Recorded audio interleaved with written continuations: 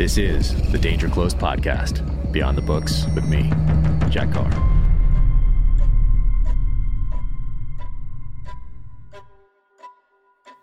Welcome to the Danger Close podcast, an Ironclad original presented by Navy Federal Credit Union. My next novel, Only the Dead, hits shelves on May 16th and is available for pre-order anywhere you get your books right now. My guest today, Vincent Vargas. You know him as one of the stars of Mayans, but before that, he was an Army Ranger, then went to work for a private prison, then became a Border Patrol agent, and is now an actor, writer, and producer in Hollywood. So now, without further ado, Vincent Vargas. All right, what's up, man? What's going on, dude? Good to see you. How you doing? Good, man. What's going on? Oh, I'm so glad we finally got to do this. We've only been talking about it for like a year and a half, I think. I know. Schedules are crazy. So crazy. I had to change this one a couple times, but I'm glad we're good. We're good. I'm yeah. home. Awesome. What's behind you? What do you got going on there? What's there's a little studio that I use for auditions and Zooming and meetings and all kinds of stuff. So it's just a room in my house I turned into kind of 3 different walls. Nice. And then I have a blank wall to the side of here for like auditioning. Okay. Oh, nice. There you go. Yeah. Nice. It's an audition space. Because all the auditions now are all virtual for the most part, unless probably some of them are going in person in LA now, I guess. But for a while, at least, they were all sent quote unquote tapes in. Yeah. Once you start, I think, if they call you in for a second, potentially, or they want to do bigger meetings, yeah, they'll bring you in. Like to read with somebody or something like that. Because all the ones I saw for Terminal List as an executive producer, for the first time, I got to see all those, and there were a lot. Like there were a ton of people that would just do a read, and so you have like 4 of them in there. Yeah, nice, awesome. And you'd go through and you'd click on it. It was all on the cloud or whatever, and you'd put your password in, and then click, and then give your feedback or whatever. But there were a lot of them, but they were, for a while there, at least, those were all virtual, because we were even casting that thing in the height of the COVID insanity. Yeah, COVID actually helped me with with what I do, because I can do that from home, right? I didn't have to. I was used to be spending crazy amount of money on flights just to go to LA just to do an audition. Then COVID turned into this self-tape thing, which. Mm-hmm. Not as easy, because I don't think people really get to know the character of the person when they walk in the room and how they kind of hold the room. Yeah. And it's tape. You give them the best version, but it still doesn't have the same energy. Totally. I mean, you hear all those actors talking about stories like, Matthew McConaughey had one, I think, walking in with a 6-pack or something. Like they do something that's totally different and all in character, not like going in and saying hi and then, okay, here we go, I'll do the read. But they like come in as the character, and a lot of actors have these stories that they either tried and failed, or they tried and it worked out, and they're, good stories. But you can't really, do that. You can set a 6-pack, right there on your table for a video, but it's just not the same. Yeah, it's not the same. Actually, it's pretty much how I got Mayans. I think it was because I did I did a callback for my second audition as we're leaving the studio. My father was all excited about me landing that job, or thinking I might land it, right? Yeah, it's huge. So he's jumping on my back, and I'm kind of holding him, and we're just kind of doing this bro, dad, son moment. And they were watching from the top. They were watching that interaction, and they said that's actually what made Kurt Sutter go, yeah, we're going to go with him. No way. Yeah. That's amazing. I wonder how many people were auditioning for that part. I mean, it's got to be a ton of people. I don't know, man. I'm going to tell you the truth. I think it was right time, right place, right look. Yeah. You got the look. That's for sure. Definitely had the look, and I already had a little bit of, training in acting. So I knew I could pull it off if for some reason I matched the character they're looking for. But I think it was right timing, because when I landed that, it wasn't more than a week later, I flew right back to start filming. So I think they were short timing on auditions. They were looking for a new face. They were looking for something different. And I think I brought some authenticity to the character that they were looking for.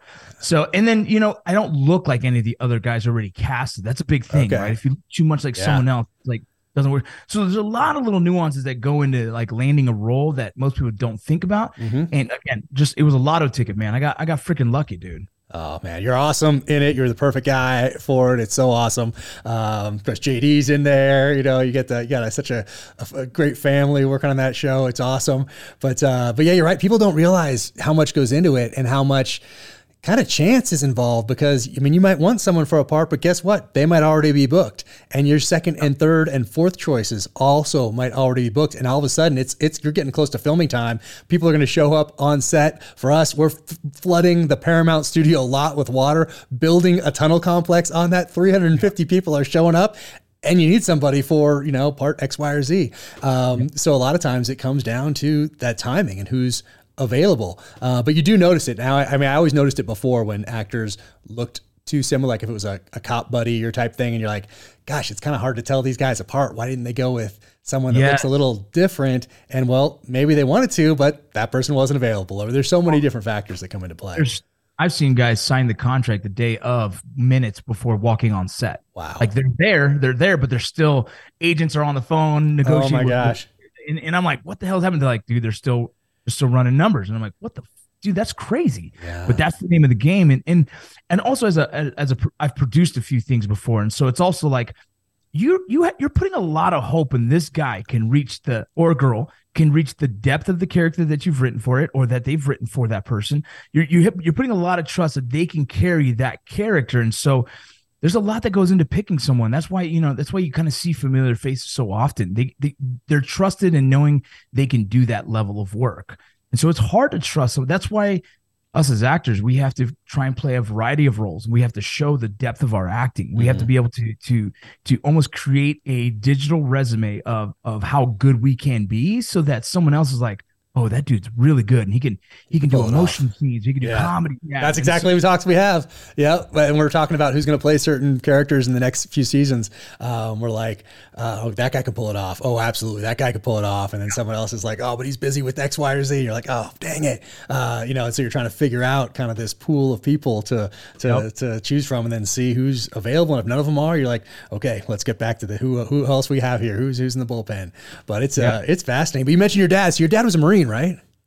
Yeah, my dad was a Marine. Yeah, he was a Marine. I don't know much about his service. I think he only did serve 3 years and something on the flight deck, something on the flight crew of traffic something. Okay. Yeah, and being raised by that dude was all I needed to know that I didn't want to be a Marine. he kept the culture, jerk, man. he retained some of the Marine boot camp drill instructor persona. All Marines tend to do that. It seems like, right? They have that. It's the pride of the Marine. It's the pride of that history. Yeah. And he's pretty tough as growing up. He was pretty, if you wake up past 7 o'clock, half the day is gone. He's already walked 5 miles, read his newspaper, and had his coffee. You know what I mean? Yeah.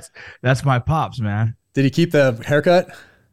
For a while. Yeah. For a while, he had this kind of like back then it was kind of the flat top look, right? Just very sharp flat top look. But no, he just definitely, he's always on time. He's very, very punctual with everything. He always likes to look a certain way. He's just a very, very sharp character in that. And he's always had that very stern demeanor, yes, sir, yes, ma'am, my whole life. That's right. Good. And that's just who my dad was, man. Yeah. What did he do when he got out of the Marine Corps? He was doing some construction. So the cool thing, he only joined the Marines because he was either that or go to prison, go to jail, right? He used to be involved in a little bit of street gangs. Back then, it wasn't like, gang banging, right? That was more turned towards my 90s growing up, the era. But he was in the era of, they would take their belts off, they'd fight with chains and pipes and stuff. And he got into an altercation with another gang. He used to be, yeah. So that's kind of what happened with him. And then his parole officer was kind of like, well, we're going to either go to the military or, spend some time in jail. And he chose the Marines. And so after he getting out of the Marines, he just went to framing. He was a contractor, right? Just doing grunt work at a construction site, learning how to frame houses. Okay. And then it got really a rainy season, and they weren't making money. And so he went to file unemployment, and there was a sign for LA Fire Department, Los Angeles City Fire. And he applied, and he ended up going through the process, and he ended up retiring 32 years as a LA City firefighter, man. No way. That is amazing. Dang. Yeah, he's got a crazy career, because sometime in the middle of that, he ended up becoming a cut man in boxing, and he's now considered one of the, well-known boxing cut men in the history of the No game. way. That's wild. Yeah. What a story. He needs to write a story. I mean, you have Borderline. I want to talk about that. And when that's coming out, it's everybody should read that, especially with everything that is going on the border right now. When you sent that to me, I dove into it, and I knew a little about BORTAC and that sort of a thing because I'd done some training with them on the border when I was in the SEAL teams. But you give a great history, but it's both personal, it's history and your personal experience, and you can apply it to kind of what's going on right now. So I thought it was fantastic. But sounds like your dad should write a book too. Yeah, he's got a cool story. He's definitely got a cool story. I might have to help him write that, but yeah, he definitely, I think that a lot of who I am is because of, my mother and father and the way they were. And, for a long time, I held a grudge against my father for being such a tough dude. But then as we get older, we start having those man-to-man talks, and I find out how his father was for him, right? His father was an abusive drunk to the family. And so, I don't take it out on my pops no more. I guess I understand what it's like being a father and trying to raise someone right, and only having the examples you have before you, and he's given me a lot of examples of, he wasn't a man that would tell me things. He wasn't a man that would be like, son, the birds and the bees. He wasn't a man that'd be like, I'm super proud of you. He'd just be a man of example. He woke up early. He worked his butt off. The house was always looking good. My mom was always well taken care of. He had respect and manners, and that was enough for me to see the kind of character of the man he was and the man he is, and how many people just loved him. He just had people that just like, man, your dad's a great dude, and it was always cool to hear that. You know what I mean? So my pops is a cool dude, and we've become closer and closer throughout the years. And I think he's just a big part of who I am and why I am. Yeah. Oh man, we've got to be proud of everything that you've accomplished and done, and the example that you're setting. Speaking of that, what was the path into Ranger Bat? Like, dude, when did you say I'm going? Like when did that happen? Yeah, man, I was playing college baseball at the time, and I ended up losing a full ride scholarship. I wasn't able to pay for college, and so the full ride is what I needed to kind of hold on to that dream of being a professional baseball player, hopefully. And, I failed a ceramics class, as dumb as it sounds. I just wasn't responsible enough, wasn't mature enough. I was too busy drinking and partying and everything else. Sometimes those easy ones will get you. For anybody out there that's like just going into college and thinking like acting, ceramics, painting, whatever, public speaking, whatever that class is that you think is the easy A, sometimes those will sneak up on you. Yeah, that's what got me. So I failed the ceramics, would put me under 2.0, which ended up losing my full ride scholarship. And so I was working at a Texas Roadhouse. After I get off work, I'd head over to a Buffalo Wild Wings, and it was kind of the same group of people. You walk in, they're like, hey, the same beer. And you're like, yeah, and we're drinking our beers. I have a daughter who was already born in California, and that's a situation that I'm trying to figure out myself. I've always wanted to be a dad, but, I didn't have the means for her. So my mom's helped me pay for formula and diapers. And, I'm across the country in Kentucky while they're in LA. I'm sitting next to a buddy who was a former Navy guy, and we're sitting there watching the CNN news clip. Do you remember that video of a Marine putting an American flag over the Saddam statue? Oh, yeah. And then they're pulling it down. It was such an iconic moment. Well, CNN or Fox News or one of them was interviewing the parents, right? The family. And they're all emotional about it. They're like so proud of their son, and they're crying. And I was like, shit, my family, I don't think has ever been that proud of me. And that was really the moment I knew. I was like, well, I can join the military. If I die in combat, well, then my daughter gets money. So that's cool. I did that because I don't have that. I also become a hero to America and serving our country, and to my daughter, because I didn't know if I could be a good dad, to be honest. And then, my family would be proud. And so that next day, I just went to the recruiter and asked for what's the toughest thing they got. And it was Special Forces or Army Ranger. Eventually, I took the little test, and I scored a 108 on my GT score, which at the time they didn't have a 2-point waiver. So I went with just a Ranger contract. It was RGR Ranger 11X. Hopefully you make it. We'll see what happens. No kidding. So it's boot camp, and then it's jump school right from boot camp. Yep. So right from boot camp. Benning, stay at Benning. Are you at Benning for that? Yeah. You stay in Benning. So finished boot camp. I was 258, and we ended up saying hi to the family. They did a little ceremony, and then boom, we're off to jump school. We walk over there. The family takes us there. We in process. Then they let us off for dinner with the family. We say bye to our family. Boom, we're starting jump school pretty much the next day. Yeah. Jump school, I think, is 2 weeks long. Hope to God you don't get hurt. It's 3. It's 3. They jam 2 weeks. They jam 2 days of training into 3 weeks. Yeah. So I end up doing that, and right when you're done graduating from there, the RIP cadre from Ranger Battalion, right, from Ranger Training Battalion, shows up to pick you up. You carry all your gear. You show up there. They do a whole, you know, they scare the dog shit out of you essentially, and then they let us go for the weekend. And they know that PT test is on Monday, and if you pass, you're good. If you don't pass, you go to the holdover, which is people have been waiting there for 6 months to even attempt RIP. You know what I mean? And so you got to be ready. Luckily, you know, we made it through, got through RIP, boom, shipped directly to Fort Lewis. How long is RIP? Is it a few weeks? Yeah, I think RIP at the time was probably 3 weeks as well, 3 or 4 weeks is something. I think now it's different. Right now it's considered a Ranger Assessment Selection Program, and they train a lot of the young soldiers, the standard operating procedures, so when they show up, they're not completely lost. Got it. Because in my time, I was getting dudes that knew nothing. They were willing to suck. Yeah, but they don't know nothing. You know what I mean? And so we'd get guys and go overseas in 5 days and be like, look, every day we're hitting shoot houses, we're working on ready ups, we're doing the thing. And so it was definitely a different thing. I'm glad they added that, to be honest. Yeah. So graduated RIP, boom, shipped to Fort Lewis. We were in the in-processing section. We had an NCO show up to us and say, hey, get your DCUs. We're going overseas on the reach back bird right away. I was like, oh shit, here we go. Called my mom, like, we ain't got no time. I'm going straight over. At that same time, so much chaos happened. You know, that was the time when the Pat Tillman incident happened. And so they ended up deciding not to send us on the reach back, and we just kind of did gate guard. We answered the phones. We pretty much were just doing whatever they told us to, and then we were just going to wait for them to redeploy and come back home. About 30 days into it, they came home, and you know that whole chaos happened where, you know, Ranger Battalion said, or whoever it was, right, higher ups were saying that it was enemy fire, and then come to find out it was friendly fire, and then come to find out they didn't want to talk about who did it, and all of a sudden people were just getting kicked out left and right. It was just this, for a new guy, for a 23-year-old new dude who just didn't want to get in trouble, didn't want to say anything, didn't want to get in the way. I was just watching from afar thinking like, whoa, man, this is madness. And then to hear the story, it's like, holy crap, like how did that happen? Later on, I read a couple books, and, you know, I talked to some dudes. It kind of seemed like a very hush-hush situation in battalion. And I didn't pry too much, but I was in first platoon, Alpha Company. He was in second platoon, Alpha Company. So there was a lot of angst and anger and frustration.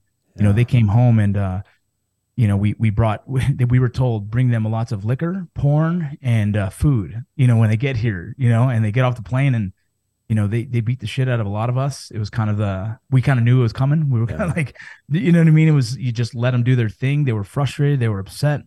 It was the first time seeing guys come back from combat, and the look in their eyes and the emotions that they held. And it was interesting for me. Like I said, I wasn't a kid. I was 23 years old. I had a kid. And I was able to see things through kind of a different lens, almost an older lens of like understanding.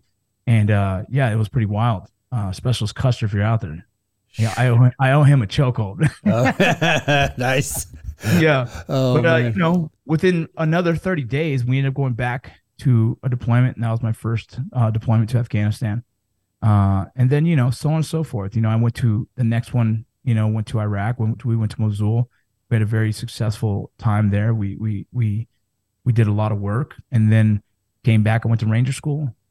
Boom, came back, went to Afghanistan again, my second time in Afghanistan. And then I decided, you know, I lost some friends when I came back from Ranger School. I wasn't able to deploy with them. They were already out there. I had a brachial plexus nerve damage in my shoulder. And so since the shoulder wasn't working fully and functionally, the battalion PA didn't let me deploy. Yeah. So I stayed on the reach back. And within 2 weeks of my platoon getting redeployed, coming home, you know, we got the call, man. We got the call. We lost 2 guys, and 2 of the most influential, badass, leaders you could ever think of. The guys that you never imagined. The guys that, you know, battalion commanders are asking them like questions and what's the approach for this? And these guys were highly respected. To me, they were the cream of the crop. And, you know, we got the call that they were killed, and a couple other guys were injured. And it was, that was the first combat death, you know, that I experienced. And I wasn't there, but I'm saying I experienced from losing a friend.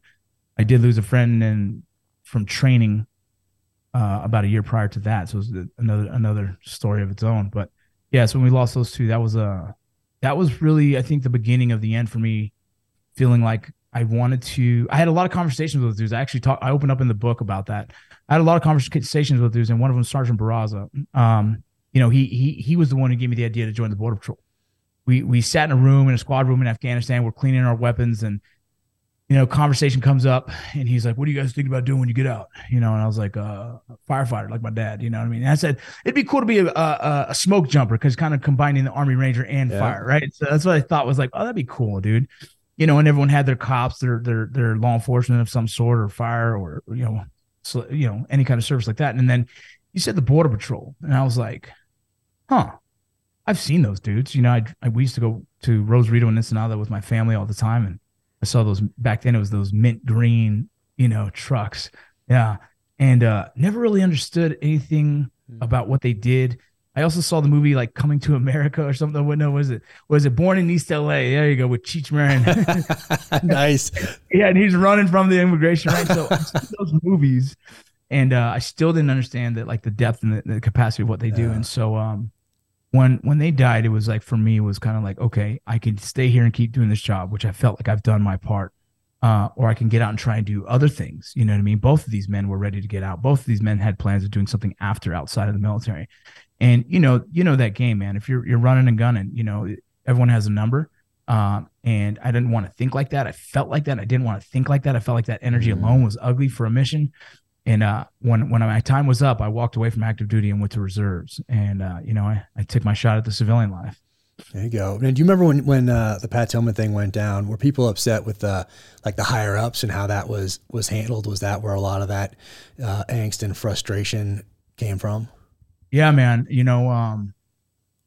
From what I was told, is these guys weren't told who it was. Even his brother. You know what I mean? They weren't told. They even threw him they put his body in his gun truck. You know what I mean? I think they felt that. I can't say I understand. I'd say the situation would be extremely difficult as a leader to manage. And so, however they managed it, I think it was inappropriate. Right? It is wrong. It's kind of a shitty thing to say, but to not tell them who it is and not tell them how it happened, and maybe it's the fog of war at the time. They really didn't know. Maybe they had no idea, and so when they got back, they were pissed, man.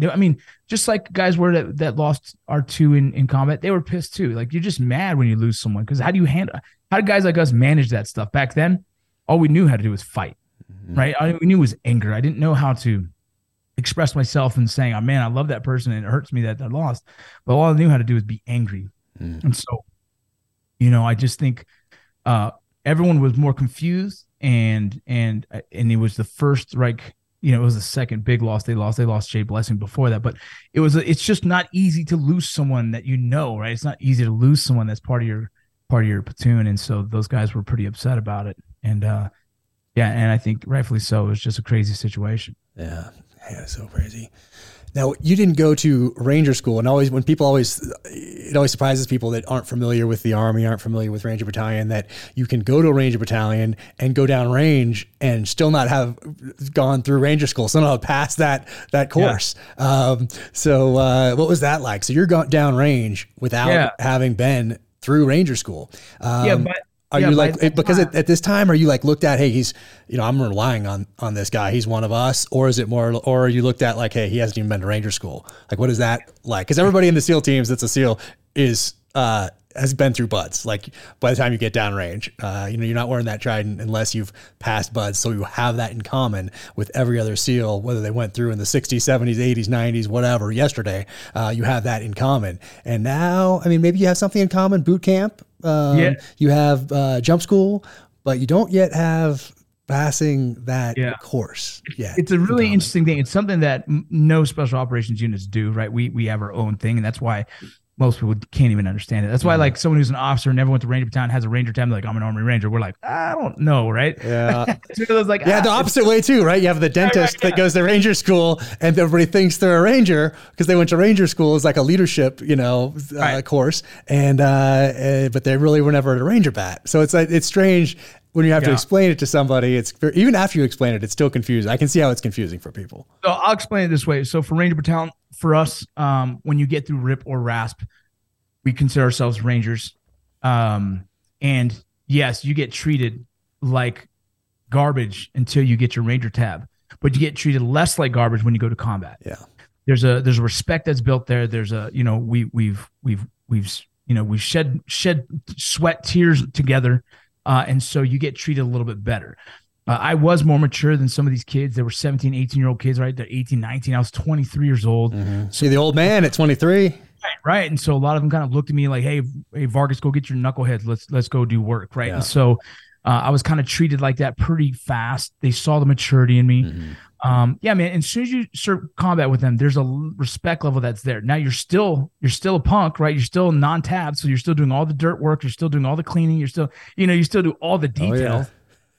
But you do have respect, and that feels good because in battalion, you can't promote without that Ranger tab. And for us in Ranger Battalion, that is your way to go become an NCO. That is your only way of becoming an E5 and getting a team and then working your way towards getting a squad. And if you don't get that within 2 years, there's a bubble there that they can kick you out. They can say, you know what, dude, if you're not good, if you're not meeting the standards, you're gone. And those are for all the infantry guys. The other MOSs have a different kind of number system, whatever that is. For us infantry guys, it was like 2 years. If you reach that, you're not meeting the requirements. They call it RFS, release for standards. Yeah. And that was common. We had guys that attempt Ranger School and didn't make it. If they were honor violation for some reason, say they were stealing chow or whatever, boom, they're gone. If they were, if they did an AD accidentally, even with blank rounds, boom, they're gone. Like it didn't matter. Like for someone to go to Ranger Battalion and be able to get some deployments in and get the Ranger tab with that, that was a pretty successful career because we had a lot of guys, and we had per capita the biggest drinking issue on almost every base that a battalion was in, right? And so we partied hard, we drank hard, we went war hard, you know what I mean? And so it wasn't easy for guys to show up and have a successful career. And the guys who did, it's like you hold a little bit more respect for it too. Like, man, that guy did it, right? He earned his Ranger tab. He got a team. He went overseas. He the tab and scroll is valued in our community. And not to say anything, someone who doesn't earn their tab, it is what it is. They're still part of our brotherhood, but there's a little bit more of like that Ranger tab and scroll. Yeah. Like, yeah, he did it. You know what I mean? Sure. That's how it works for us. Oh, man. All right. Today I want to talk about protect.com. That is protekt.com. Started by my buddy Nick Norris from the SEAL teams, who was recently on the podcast. He's all about health and wellness and living that best life. So what we have here, hydration, immunity, energy, rest, liquid packs. Because we all want to feel our best. We dream of waking up with plenty of energy to excel at our work, our personal lives, and have a great workout every single day. But the reality is, very few of us do that. That's why Protect was started. And you can grab a convenient pack right here. This is energy. So this has been boosting me through my latest novel. And look at that. It's a liquid pack right there. You just, bam, add it to a glass, add a little water, and you are good to go. So hydration, love the hydration and the immunity and the clarity, which I'm going to take as soon as this podcast is over and I get back to writing. So all of that plus the rest. How important is that rest? Right here, take that an hour and a half before bed for some great sleep. And for hydration right here, 30 minutes after you wake up and right before your workout. So swap that daily energy drink for the energy. Try that hydration, that immunity, that rest. And they also have products like this, Reef Safe Sunscreen, SPF 50. Protect right there. And right now you can get 25% off. Go to protekt.com. That is protekt.com/dangerclose for 25% off. Go check them out. So in all that training and deployments downrange, what do you take away from that time in the military, time downrange, and applying today to what you're doing, or applied to Border Patrol after that, or applying to acting or family today? What are some of those lessons you took from Iraq and Afghanistan and applied to your life and took with you? Man, I think is where I've earned a lot of empathy for the world. You know what I mean? I just, like I said, I think I was older and I was able to I wasn't the guy that was sucked into the raw ranger, hardcore infantry, no emotions. I was a guy that sat back like, man, this is fucking crazy. Right. You know what I mean? I sat back and genuinely was. I remember going into a house way up in the hills of Afghanistan and cracking a chem light, and the kids were scared. Right. We like kicked in the door. They've probably seen guys like us maybe 3 other times in their life, if that. Right. And that's how desolate and in the middle of nowhere this place was. We kick in the door and everyone's screaming. The mom screaming, the dad screaming. We snatched them up, and the kids are freaking out. And we cracked the chem light, and at first they were like, "Whoa." And then like I just waved it in their hand and handed it to them. Bro, like that alone was like, I've never forgotten. Yeah. And I've always thrown me for a loop of like, man, I don't know. So it gave me empathy. I see the world. I see that, they're, even though these terrorists are fighting their fight, that their beliefs that are extremely crazy, we're fighting ours. You know what I mean? It's like this really interesting thing that I've always seen. It didn't make me less dangerous. I wanted to go out there and just win the fight, right? I'm a competitive person. I wanted to make sure my brothers to the left and right were always safe. But at the end of it, almost every time we're driving back to the fob, back to our spot, or on the helicopter I would be like, holy shit, this is fucking wild. You know what I mean? And, I know that feeling. Yeah, and I gave a shit. I gave a shit. Even if a mission where we had, we had a couple missions, you have engagements and we walk away and you're like, count the bodies, and you're just like, holy crap, man. Like this is a wild life. You know what I mean? And so I think I've carried that on with me forever. I think it's made me, I think, more in tune with my emotions. It's made me more understanding of people's like choices, and not to say that like, it's just, I can sit here and be like, okay, I see why they did that. Like, becoming a border patrol was like, just like that. Like, look, I'm Mexican and Puerto Rican. My grandmother crossed illegally. You know what I mean? So like, now I'm stopping these people from coming across. Right. And you can't, crazy. Yeah, I'm empathetic. Yeah. I get why they freaking come. And I know why what they're looking for is this land of opportunity that my grandmother did the same thing for. Mm-hmm. Right? And so as much as I understand that, I also understand this time in our life is different. You got Homeland Security, that is a huge factor. And the people that I was chasing in Afghanistan and Iraq are now entering the borders from Mexico. Isn't that crazy? So, right. And I know that, right? And not everyone in the room would ever understand. They'd be like, yeah, I've heard that. Yeah. Like, no, in my head, I'm like, yeah, but if I can catch that one, if I can stop that one, dude, that's a lot of value, and so you do the job the best you can. And that's what I do there. And then fast forwarding to Hollywood, it's like, I feel like I understand emotions, the Rolodex of emotions, from anger to pain. I know what it's like to see a wife screaming that her husband's no longer with her. I know that emotion. It's ugly, right? I know emotions of seeing kids get hurt, right? I know the emotions of what it was to see a wife hug her husband in his casket. I know what it's like for being a friend to lose someone. And I know these like Rolodex of emotions, and I've been able to kind of like file them in a way where I can always reach them. And because as an actor, it's kind of what we have to be good at, right? We have to be able to use that Rolodex of emotions to bring truth to whatever character, whatever lines are being told.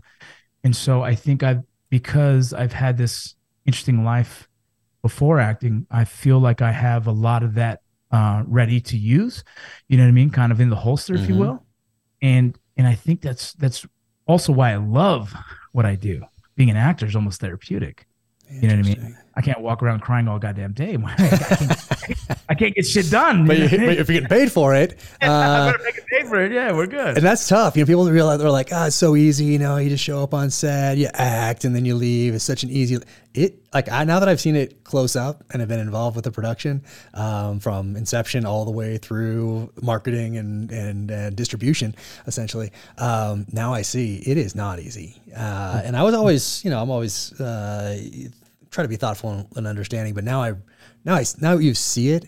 And then when you're talking about what you're talking about, and it's not just sitting down across the table from somebody and having a conversation over beers and remembering your lines, when you have to actually dig deep into those emotions, and there are 350 people on set, maybe in that room, there's 10, whatever it is. Right. And you're doing that in front of all these people and so you have the responsibility of performing. Because you're carrying a show, you're carrying that scene, you're helping that other actor, whatever it is, and that's a lot of pressure in and of itself. But then, not only that, it's the time of this whole production. You've got whatever it is, 5 days, 6 days, 7 days for an episode of Mayans, whatever you guys have per episode, and you're on the clock. Like you can't be like, I'm not feeling this today, let's just do this tomorrow. Like, no, you got to get it right there. And everybody out there who has a job because of what you're doing in that room, like that's on your shoulders too. Yes. And then you got to go to the next scene and maybe it's totally different. And maybe you're in it or maybe you're off for the day. Who knows? But it can take it's tough. And then if you're doing that away from your family and you're away for 6 months, 5 months, 4 months, 3 months on a production overseas, like it's not quite as easy as it might seem from the outside. If you're just seeing a 3-minute clip on like Entertainment Tonight back in the day and it looks glamorous, like there's a lot to it. There's a lot more to it. No, exactly. And that's kind of the crazy thing. Like it's not uncommon to do 14-hour days, 15-hour days, 16-hour days. Right. And it's like, and you also have to hold your emotion for that long. And then you have to, if you're going to cry, then you have to cry probably 5 or 6 times to make sure they get the right angle of that cry. Yeah. Like, are you kidding me? Yeah. And it's been fun. It's been fun. I think a lot of military kind of mindset on set does well. You know, the hurry up and wait is very common. The hierarchy of a rank structure, right? Knowing your place, knowing just to shut up and go where you need to go until it's time to play, right? And having good manners and being a good person, all that stuff goes a long way because, film production is a small world and you burn one bridge, you might as well burn a few of those. Oh yeah. Because people will talk. It's like any other business. People will talk and be like, you know what? Maybe we go with somebody else. Or the opposite, just like in anything in life. That guy in the military, that guy's awesome. Like I want him on my team. I want him on this deployment. I want him in this position because of X, Y, or Z. Like it's the same with anything. Absolutely. In life. You know, no one's going to want to spend time with somebody, even if they're a high performer. I've seen a little bit of this too. If you're a super high performer, but you're bringing the whole production down, you're bringing that whole team down in the military, guess what? Yep. No, you're not. Peer reviews. You're not invited back. You know, it's interesting. That's just life in general. Were you an A-dub guy at Ranger Vat, by the way? Were you on the automatic weapon? What were you carrying over there? So I started off a Gustav guy. So I was just because I'm bigger than everybody. Right? Yeah, that's why I thought A-dub. But so a Gustav guy, that's like a thing. Like you're not that and something else. I mean, except rifleman. At first you're an AT team. I was on an AT team. It was my gunner who was senior to me. And I carried the ammo and I carried a couple other things that we just carried. And then we also had our full, 7 mag and my rifle. And so on just like my first deployment in Afghanistan, we were fast roping down with I had 4 rounds on my back. I had whatever he told me to carry that day. I carried those. He carried the gun and boom, we would go to a high point and stand there. And if we needed to fire, we'd load and we'd go. I'd laze the target and I'd say 300 meters. And we're like, we do our thing. For people listening right now, look up Carl Gustav on internet, YouTube, whatever. There'll be some good pictures of it, descriptions of it. But essentially, you're carrying warheads on your back, and different ones can do different things. They're like 11 pounds to 15 pounds each, depending on which one it is. HE, DE, BP, whatever it is, right? The rifle itself it's an 84 millimeter recoilless rifle. It's about 34 pounds. You know what I mean? So you're carrying some weight on top of the stuff you're already carrying. Yeah. And your job is meant for one thing: is when they need you, you need to blow shit up. Yeah. And those things. If I have a really good buddy on the same AT team, he was in a different platoon. He used that bad boy and fired off 6 rounds within like seconds just to help him get out of an ambush. Yeah. And so that is the ambush saver. Someone gets an ambush. A lot of guys, there's a lot of stories of the Gustav. Its intensity of just the noise and loud alone it makes is so overwhelming. It's like, oh, what the hell was that? You know what I mean? But they're also crazy, dude. They're not healthy for us to be shooting as many. No, I think there's actually some sort of a regulation that says you're only allowed to shoot like, I don't know, 2 a day, and they have to be spread out by 30 minutes. That's wrong. But there's some sort of a regulation out there. If I remember correctly, it was something like 4 to 6 rounds a day, and that's it. But we would go to ranges. They'd be like, hey, we have 97 rounds. Let's get them done. Exactly. And then if you're training and you're a training guy out there and you're next to the guy that's being taught and you have, I don't know, 30 guys to go through or 60 guys in a line that are waiting, that they're supposed to go up and go through their procedures and show that they can do it. If it's a FAM or if it's whatever it is. And that one guy, maybe they switch out a couple instructors perhaps, but he's sitting there with like the same kind of noise canceling headsets that we have on when we go to the range, and boom, he's getting all of it. Like he's getting 60 of those. It's crazy. That can mess people up.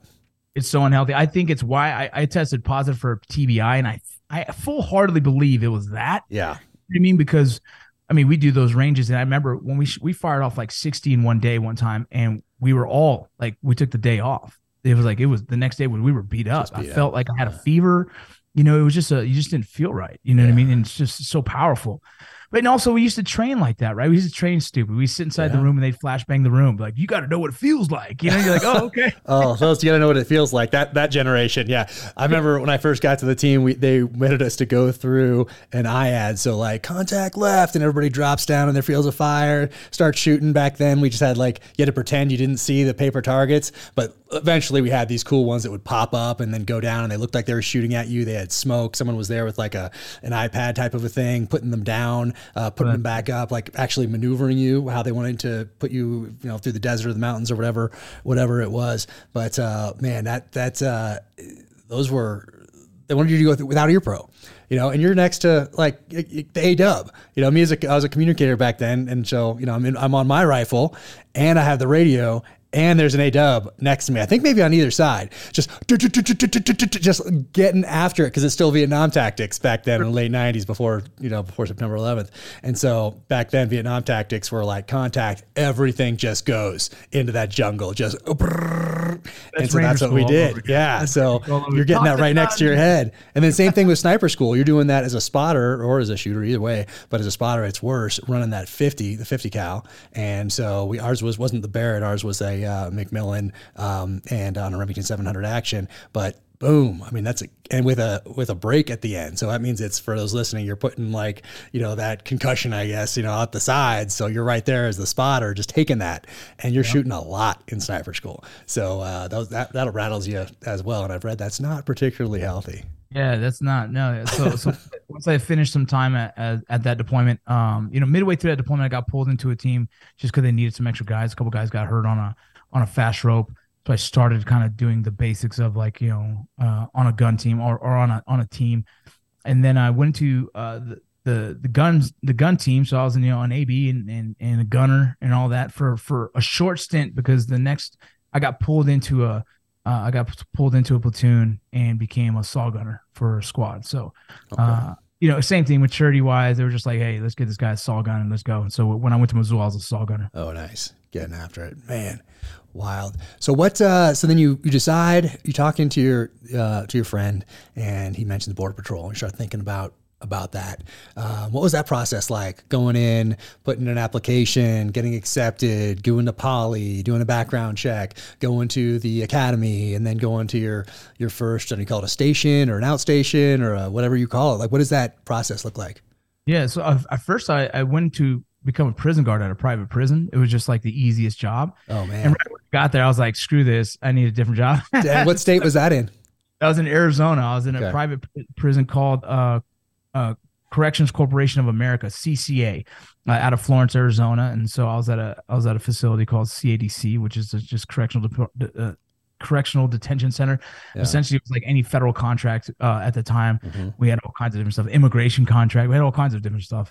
And then once I did that for like a month, I was already like, this is not what I want to do. I need to get out of here. So I applied for the Border Patrol. That's tough for those listening. I mean, the prison system is an interesting one. I would have always loved to advance all the way up to be a warden, because I think that's kind of a cool position to be. But being just a boots on the ground corrections officer can be very challenging.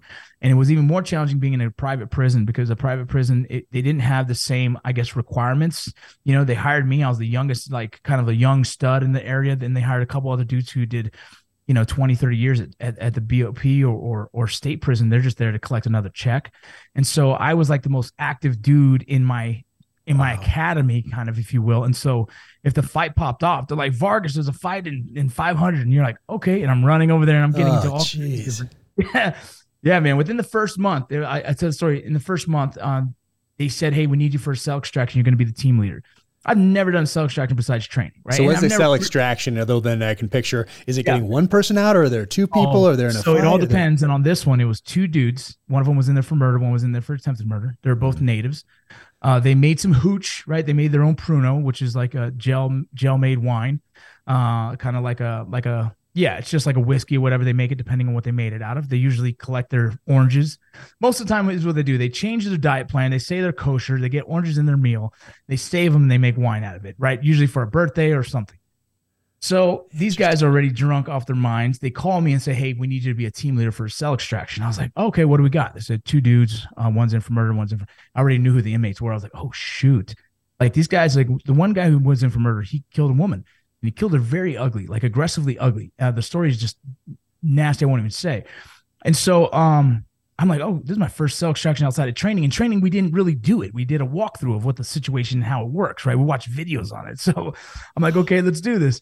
They said, pick your guys. I picked kind of the guys I thought would do well enough. And then I picked this guy, this really big dude, thinking like he would help too, you know? And the way you do a 2-man cell extraction is you have 2 shield guys. They're my 1 and 2 man in the room. The team leader, me, will be 3, and then the other guys are behind me. And then you always have a cameraman documenting everything for lawsuits, right? And so the first 2 man is the shield man. The shield 1 is supposed to pin one guy to the wall. Shield 2 is supposed to pin the other guy to the wall. Me as a team leader is supposed to kind of control the room, and everyone has a certain appendage they're going to grab. The left arm, like upper left arm, right arm, left leg, blah, blah. And we're supposed to secure them, take them down, and cuff them up. That's just the plan. Normally, you introduce chemical munitions, OCCS, whatever it is.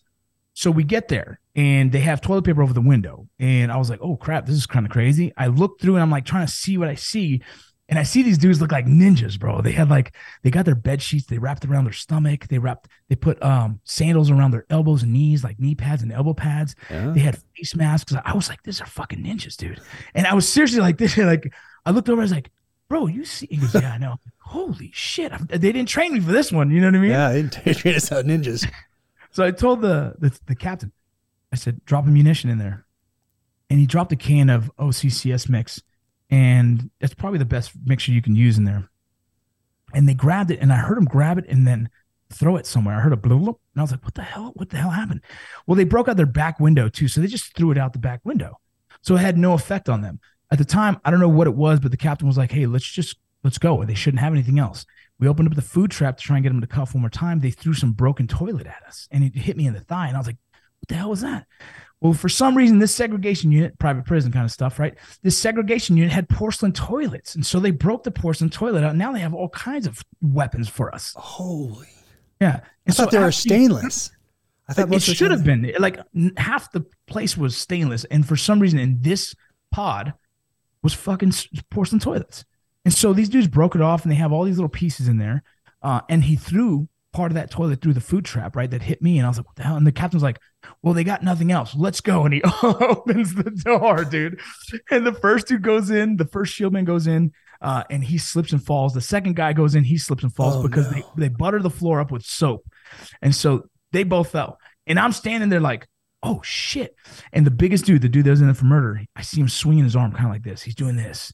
And I'm sitting there thinking like, man, everything was slow motion for me at that time. Like, dude, 30 days prior, I'm in Afghanistan, or it was probably like 45 days or so. I was in Afghanistan clearing houses, right? With a rifle in my hand, my team and everything. You know what I'm saying? Now I'm in this prison, and this dude's doing this weird wand thing, and everything slows down. I've never seen anything like this. I was like, what is he doing? And I realized he put part of the broken toilet inside of a sock, and he's beating the fucking shit out of me, dude. And I didn't realize it because I felt nothing other than watching him like, what a weird hand gesture I'm seeing, you know?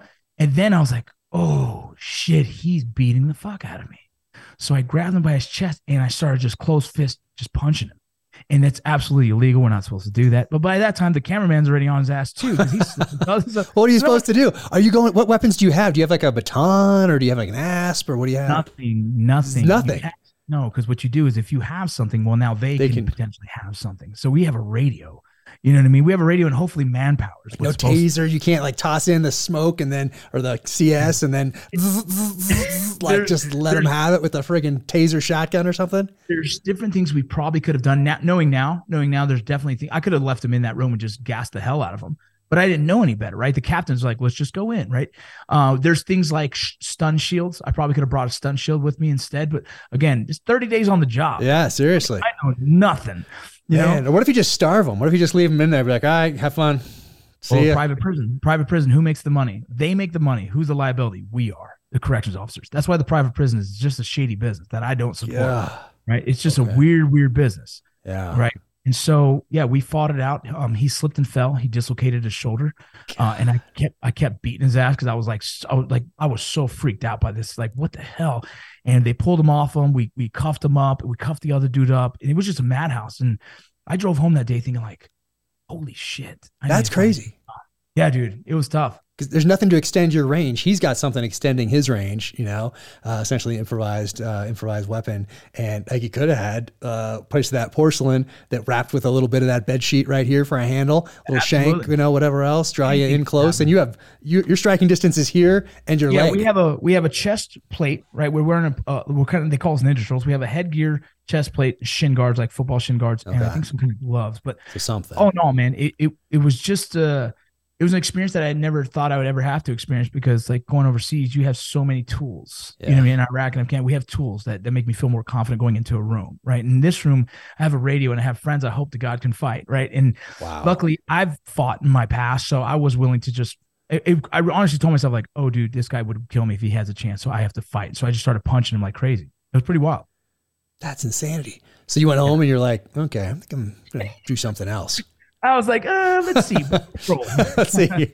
Job openings. Google. So I applied for the Border Patrol. The hiring process took me about 2 years because in that 2 years, I had to freeze the hiring because I went to drill sergeant school. And then once I graduated drill sergeant school, I was able to reopen up the hiring. And then boom, in June 2009, I became a Border Patrol agent. Yeah. And what they do is, they offer you a location. It was a location I definitely did not want. They said, hey, Mr. Vargas, we're going to offer you a position at Eagle Pass, Texas. It's part of the Del Rio sector. And I heard a lot about that recently.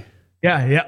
That's the hotbed right now, right? And they said it's Del Rio sector. We're going to give you the Eagle Pass North Station. And I was like, yes, right? Because I was terrified of saying no. Yeah. I don't know what's coming up. I don't know. Later, I find out you can say no to them 2 times. They'll offer you different locations. I wasn't about that life. I was like, I need this job. I want to get the hell out of the prison. Let's go. Yeah. So I said yes. And, finished the academy. It took about 6 months because I had to do the Spanish portion. I am not bilingual. And so that made you stay there a little bit longer. The academy was cool, man. It was like a military version of law enforcement, right? It was very, I marched, they made me a class leader. Obviously I'm a drill sergeant. So they made me the class leader. I'm marching everyone around, showing people how to shine their boots, showing them how to press their uniforms. We have PT sessions that are awesome. The PT cadre were studs. They were like drill sergeants all over again, but like they do every rep with you. Like it's a super cool environment. Oh, wow. Where is it? Mine was in Artesia, New Mexico. Some probably went to, there was a FLETC before that in Glencoe, Georgia. And so, yeah, I think for now, all of them are going to be at Artesia, New Mexico since my time. That was in 2009. And it was cool, man. Seriously, the training was high speed. It was a lot more in depth than I thought. The education portion was challenging, like learning immigration law, then learning I think it's called Nat law. It's been a while, but learning law was tough. Learning everything about this damn thing was challenging besides like the PT portion that I just kind of enjoyed. It was just like being in the military again. But the physical requirements was good. The mental requirements were challenging, man. And it was like living at college. That's what it was like. It was like living at college. And then, when you graduate, you get released to your sector. Are you doing firearms training and stuff then too? Oh yeah, absolutely. What are you guys shooting? What are you guys? We're shooting an HK P2000. It was a very interesting pistol. Coming from Ranger Battalion, I could shoot a rifle really well. I didn't shoot a pistol very well. We never learned. Yeah, we learned very, very basics of a pistol, and that's only if you're on a gun team you carried it. I wasn't on a gun team long enough to be proficient at it. I can qualify with a 9mm Beretta, right? But like to shoot a P2000, the interesting thing about that pistol of choice, and I believe they changed it from then, that the trigger has no slack until the last minute to the wall, and then you pull it. So it's supposed to be easier for like a kind of a newer shooter, but I found it to be a challenge, man. I found it to be a challenge. And yeah, that's the pistol we use is a P2000. The rifle is just regular M4. And then we learned how to shoot a shotgun. Nice. What shotgun you guys have? I don't even know, man. I have no idea. I never touched the damn thing after I was done with that. Someone will say in the comments that probably a Mossberg 590 or Remington 870 or maybe an autoloader of some sort. Yeah, I don't No know. idea. I was never a shotgun guy in my whole entire life. And, you know, I used a shotgun for breaching when I was in the military. And that's about the extent of what I ever want to use. Most military is just for breaching, but you can shoot that thing like a rifle. I love the shotgun. I got taught by some guys that knew what they were doing with it back in the day. And so we learned to shoot that thing like a rifle, essentially. But there's some new ones nowadays that look like an AR platform shotgun, which are super sweet. And yeah, those I'd be down with. But the one in the middle, it was like, what do you choose for your long arm, right? Do you want an M4 or do you want a shotgun? I was like, M4. That's the only thing I'm proficient at, right? I really know it. And so, yeah, we did that. We did some cool tactics in there. You know, we did some driving training. Nice. That was fun. We did all kinds of stuff. It's a really cool, very extensive academy. I've never done anything like that because I've never done law enforcement. The prison system didn't have that for this private prison. So it was my first real kind of like academy I've ever done. And I had a blast. Then you get to your unit and you're kind of have to go through the whole FTO phase, right? Field training. Did you do poly before this? Did they poly you before you go to academy? Dude. Okay, I have a story. So they did poly before you even get to the academy. And it's not a lifestyle. It's not a lifestyle poly, right? For those who have been to like the agency, CIA, it's like it's more like criminal background type poly. Yeah, right? drugs, background, that kind of thing. It's an interesting thing because I never had to do it. I got very fortunate. I left Ranger Battalion with the TS clearance, right? Like a high level TS clearance. And so there was some question about like drug history in my past, you know, high school days, whatever. And they were like concerned. They were like, well, you know, normally this would be a concern of ours, but you haven't shown any kind of things. You've been in the military this whole time, blah, blah, blah, blah, blah. I'm like, yeah. And they were like, okay, well, you know, we're going to waive the polygraph for you because of your clearance you have in the military. Because I still had the clearance. It wasn't going away. And dude, that was a blessing because I've had very good people fail that polygraph for things that didn't make sense, right? Guys, like one guy, he said he stole like an ice cream from a store when he was like 7, and they booted him. They said no, you know, and so it's a very, very challenging test. Yeah, a lot of guys I know who I think are better men than me couldn't get through it, and I think don't go in cold. I mean, if you're a good dude, you're listening to this, like, you know. I don't know. It might make sense to study a little bit, or read my 4th novel. I use the poly as a way to catch readers up on what's happened on the first 3. So I have a polygraph guy going through with James Reese, my main character. So I kind of use the poly because I went through it. But it's an interesting thing, and there's a reason it's not admissible in a court of law in the United States. Like there's a reason. So maybe do a little research on that before you sit down in that chair. Going with the plan. Going with the plan. Like anything in life. Yeah. Don't wing it, I don't think. Don't wing it in there. I was blessed. I didn't have to do it. And so I was, I knew it was a straight shot from there. And so nice. After the academy, I went to my sector and started to work, man. And they throw you right on a team and you're like day one, you show up. Is it kind of like, what you see on TV is a new cop type thing? You have somebody that's experienced, or you just like thrown in the car and they're like, hey, go cut sign and go do your thing. They have this interesting like process where you start as an FTO in an FTO unit. So you have one guy. So field training officer for those listening. So you have one dude training about 5 of us, kind of the lay of the land. He slowly introduces how to cut signs, slowly introduces like what it's like to apprehend, slowly shows us what it's like to process someone after you've apprehended them. So within a few weeks of working with him, we kind of get the lay of the land and understanding, and then we slowly start integrating with our unit. In our unit, we have another field training officer, but that is just a one-on-one. That's like the senior dude and you, and they're kind of writing reports on you throughout the time, and they all have to give you a good report to make sure that you get you get brought on as a juryman. But once you're with your dude, you're an agent, man. You're catching dope. You're chasing groups. You're in failure to yield. You're all in it. You're a dude. You're already doing the job. And so once you get off that field training officer kind of moment and get thrown into your unit, you're doing the job, man. And there's times they expect you to do a lot, and being new, it was a lot of overwhelming stuff to manage. And you have to, before you get on, be able to try out for any special operations, you have to do 2 years in the Border Patrol. I don't know if that's true now. I've heard they're trying to waive that for special operations guys with special operations backgrounds. But still, it was 2 years I had to do before I could even try out for any kind of special operations unit. And so I was just kind of doing my time. And by chance, I got lucky. The military activated me to be a drill sergeant for one of those years. Okay. So I was like, I love you guys. I'm out. Got to go to Fort Sill, push troops for a year. Really? Yep, dude, it was crazy how it went down.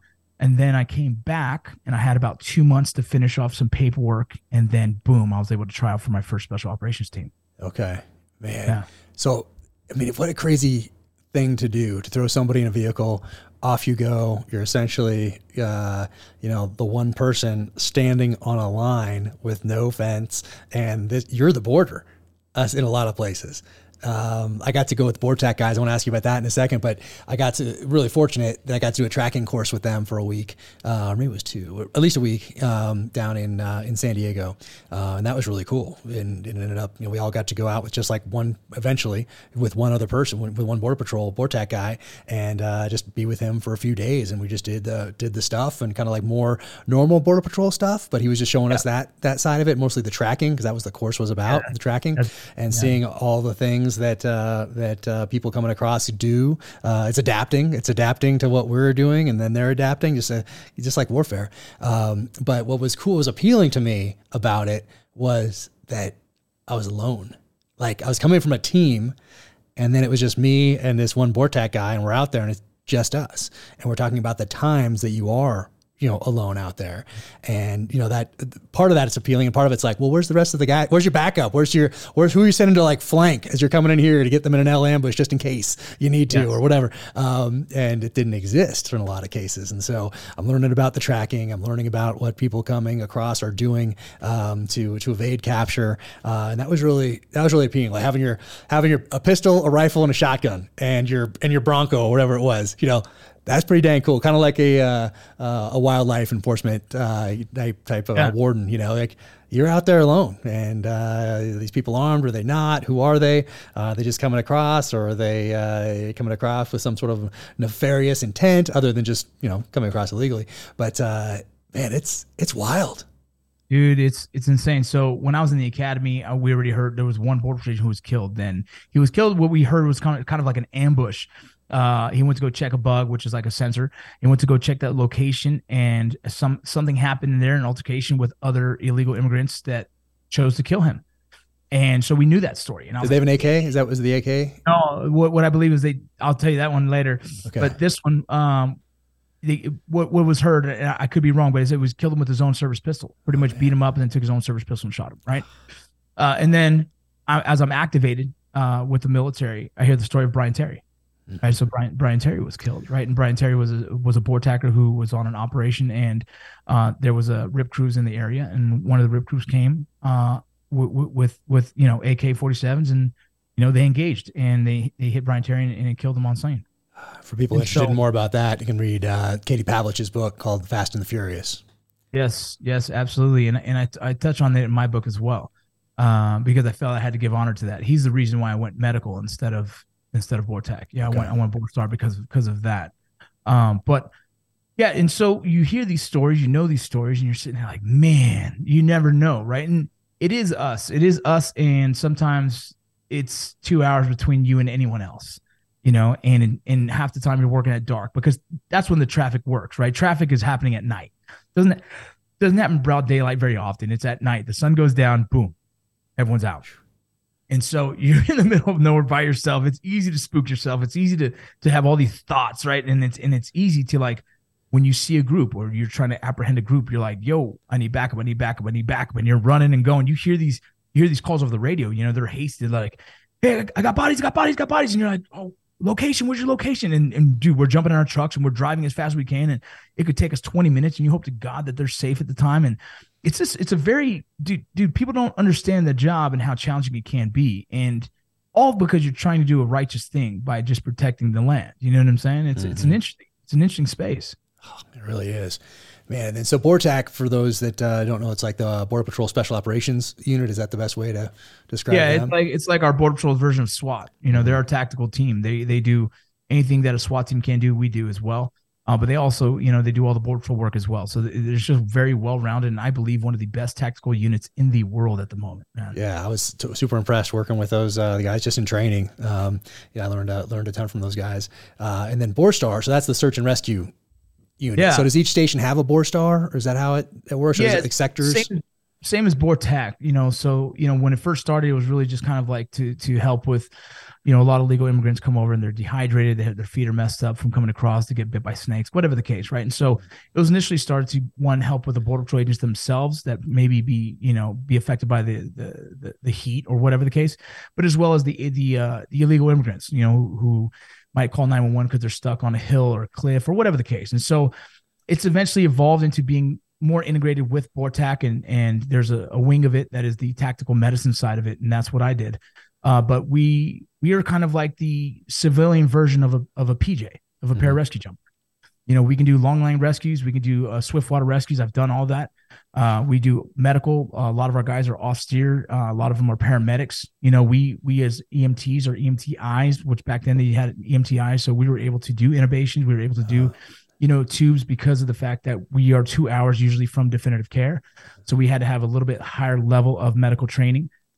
And then eventually, with the whole Brian Terry situation, they started to understand that for some reason the Border Patrol is years behind, right? I'm not sure why, but the Border Patrol's concepts was year behind. Like, why wouldn't you have a medic on the team? Why wouldn't you have it attached, right? Because to me, it's what we did in special operations. I love my medics. They were always with us, you know what I mean? And same as on all the teams, right? All the special operations teams. For some reason, BORTAC, they pushed against that. They had their basics of TCCC, but they didn't have a medic on standby. And if they did, they were in the truck, an hour away. You know what I mean? So it's really weird thought process that didn't age well, right? Yeah. Because eventually you start to realize, well, why aren't we doing the same as what special operations does overseas? And so eventually, a lot of us who were interested in doing the tactical medicine side of it started to integrate with the teams and become, just one with the team.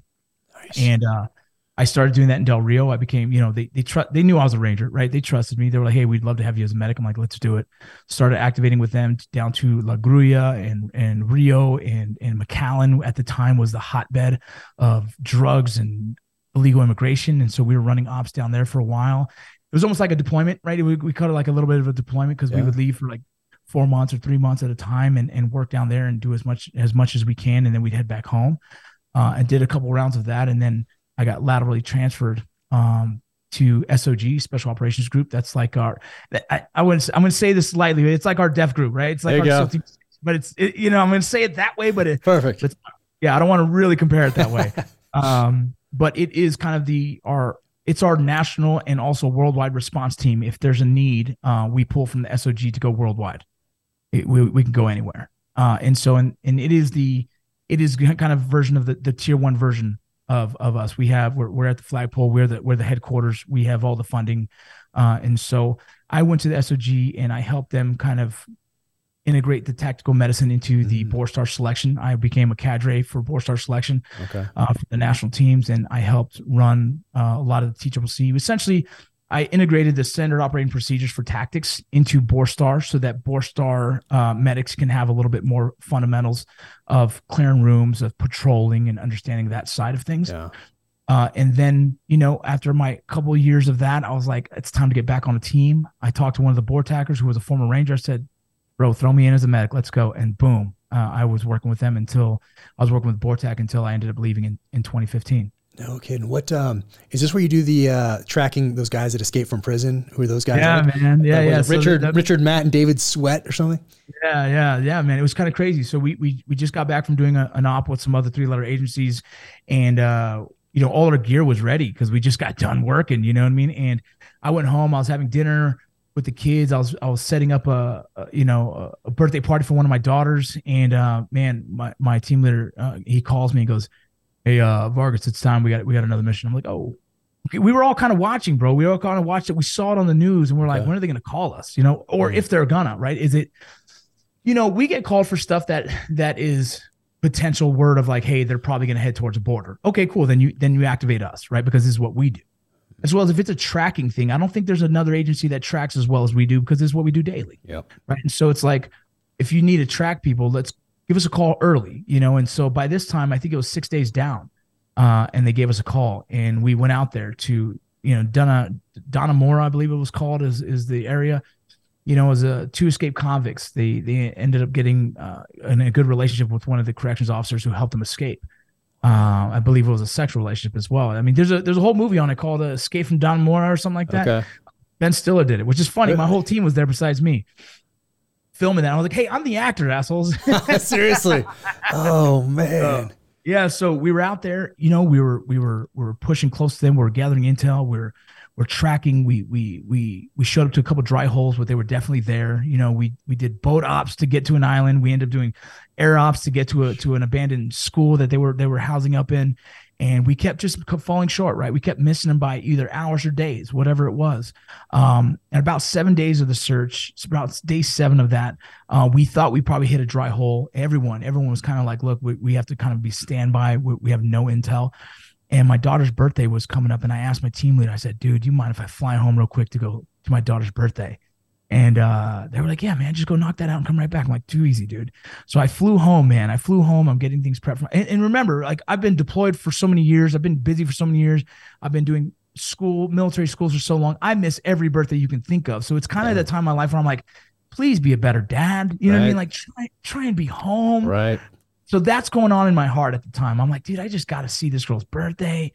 And so I flew home, man. And at this time, I was also part of a kind of the emotional response team as well. If someone's going through any kind of crisis, they can call me. I went through some training for that. So I'm sitting there, I'm actually preparing dinner for the barbecue, and I get a call from my team leader, and he goes, hey, dude, I don't know if you saw the news. I told my dad to turn on the fucking news. And got him. Yeah, they end up getting him. Yeah. And he's calling me saying, I know I'm supposed to call you for things like this. I'm like, dude, and I'm crying. I'm like, fuck you, dude. Are you kidding me? I fucking missed it, dude. I'm the medic, bro. And I left them hanging, and it ate my heart up. It's so tough. It hurt me so bad to leave them hanging like that. And I thought I was doing the right thing by my family. I ended up doing the wrong thing by my other family. Right. So and I'm trying to give everyone 100% of me, and someone's always going to fall short. And then that day, it haunted me, dude. And I actually resigned 4 days later. Oh, no kidding. Yeah. My heart was already kind of changing. I was doing some business stuff, you know, that was making me a decent amount of money. I started to kind of see the light at the end of the tunnel, thinking I could be home more often with my kids if this business stuff does well.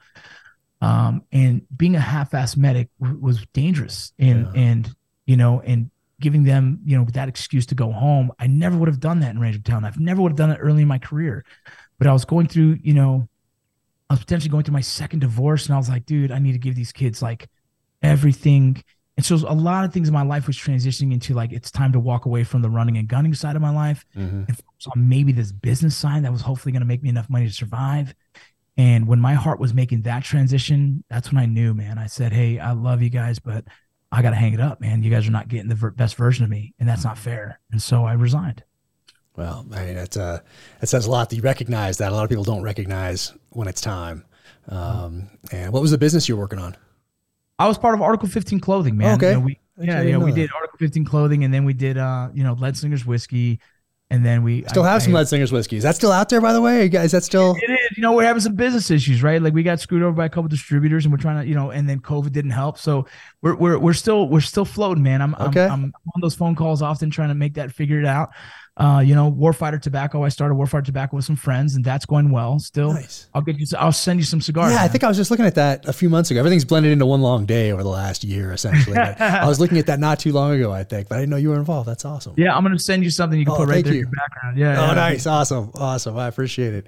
Man, well, that's cool. So you're doing multiple businesses, essentially. Yeah, we kind of were doing serial business entrepreneur stuff, you know, and the same guys are involved in those things were the guys who went off and did Black Rifle Coffee. Yeah. So we just kind of split ways. We produced a movie called Range 15, and that was it for me, dude. I was like, okay, fuck this. This is what I want to do for the rest of my life. Oh, like, how do I do that? Really? So that movie was the thing where you're like, wow, I love this. That was it. Because we were doing YouTube, right? And it was kind of it was a touch of acting, but it wasn't really right. We were making fun of ourselves, but I felt the same thing I felt in college when I was doing theater. And I was like, man, this is more on the path of where I'd like to take my life. I've always been a creative, but I've just always been good at the gun, man. I've always been good at the running and gunning. And I lost a lot of the creative side of me, and it was starting to come back with YouTube and these videos we were doing, and I really had a good time with it. And so when we decided to do Range 15, I knew like I'm going to walk away from everything and give all my efforts into acting.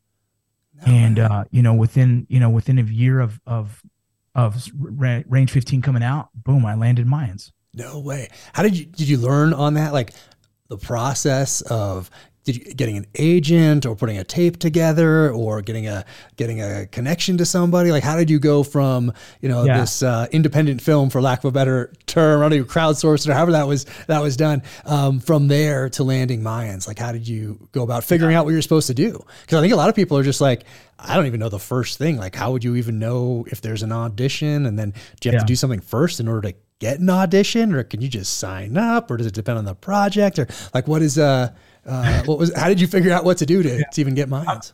I'm kind of a psychopath when it comes to researching, dude. You know what I mean? And so it started like I did theater in college. So I had a foundation of what, building a character. I had a foundation of understanding, the emotions you have to, and the intent. So there was already kind of a little foundation because I did theater because I needed an easy A, right? So I had a little like bit that ceramics course. Yeah.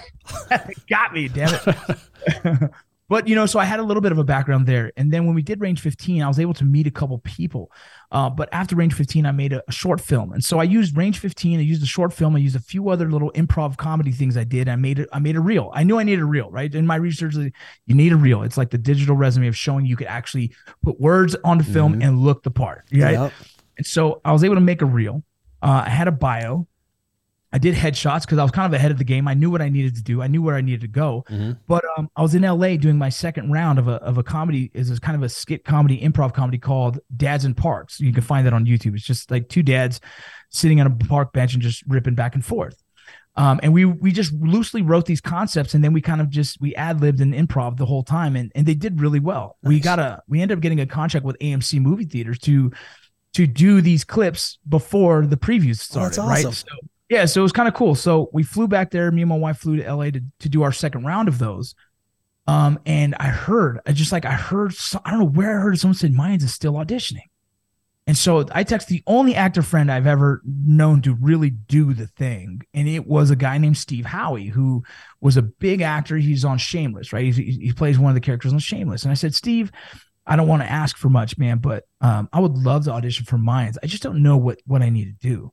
He goes, dude, I know the casting director. Send me your reel, send me your headshot, send me your bio. I sent it to him. Dude, within 2 hours, I had sides in my fucking email and a schedule for the next day to go do the audition. That's awesome. And I was like, oh, well, this ain't that hard, right? Little did I know that's not the way this normally goes. It's kind of fantastic. A Cinderella story, right? So I'm reading these sides, and we have a meeting, right? He shows up to a breakfast the next day. He goes, hey, dude, check it out. You've been at war. Don't fucking go in there scared. Go in there and do your fucking thing. Be off book, right? Be off paper, like memorize the lines, and go in there like you fucking own the place. I'm like, okay, cool. So we drive over there. I shave my head. I have a picture somewhere on my social media of the day me driving there, right? Where I look like a badass in my head. I thought I did, and I knew the lines, right? I memorized the lines the best I could. I showed up there and did the audition. This is my first ever audition in real life. I've done one little thing when I was like 18, and it was nothing like this. And I bombed that one terribly. So this is like my first real opportunity of an audition. And me and my wife were like, what if we get this? And she's like, I don't know. Let's just see what happens. You know what I mean? And we did the first audition. She gave me a big old hug. She gave me a huge kiss on the cheek, huge kiss to my wife. And I'm like, they must be so nice here in Hollywood. You know what I mean? She loved us, right? So we flew back home at the time, still living in El Paso where I was an SOG member, right? Still in the same house when I was working. Okay.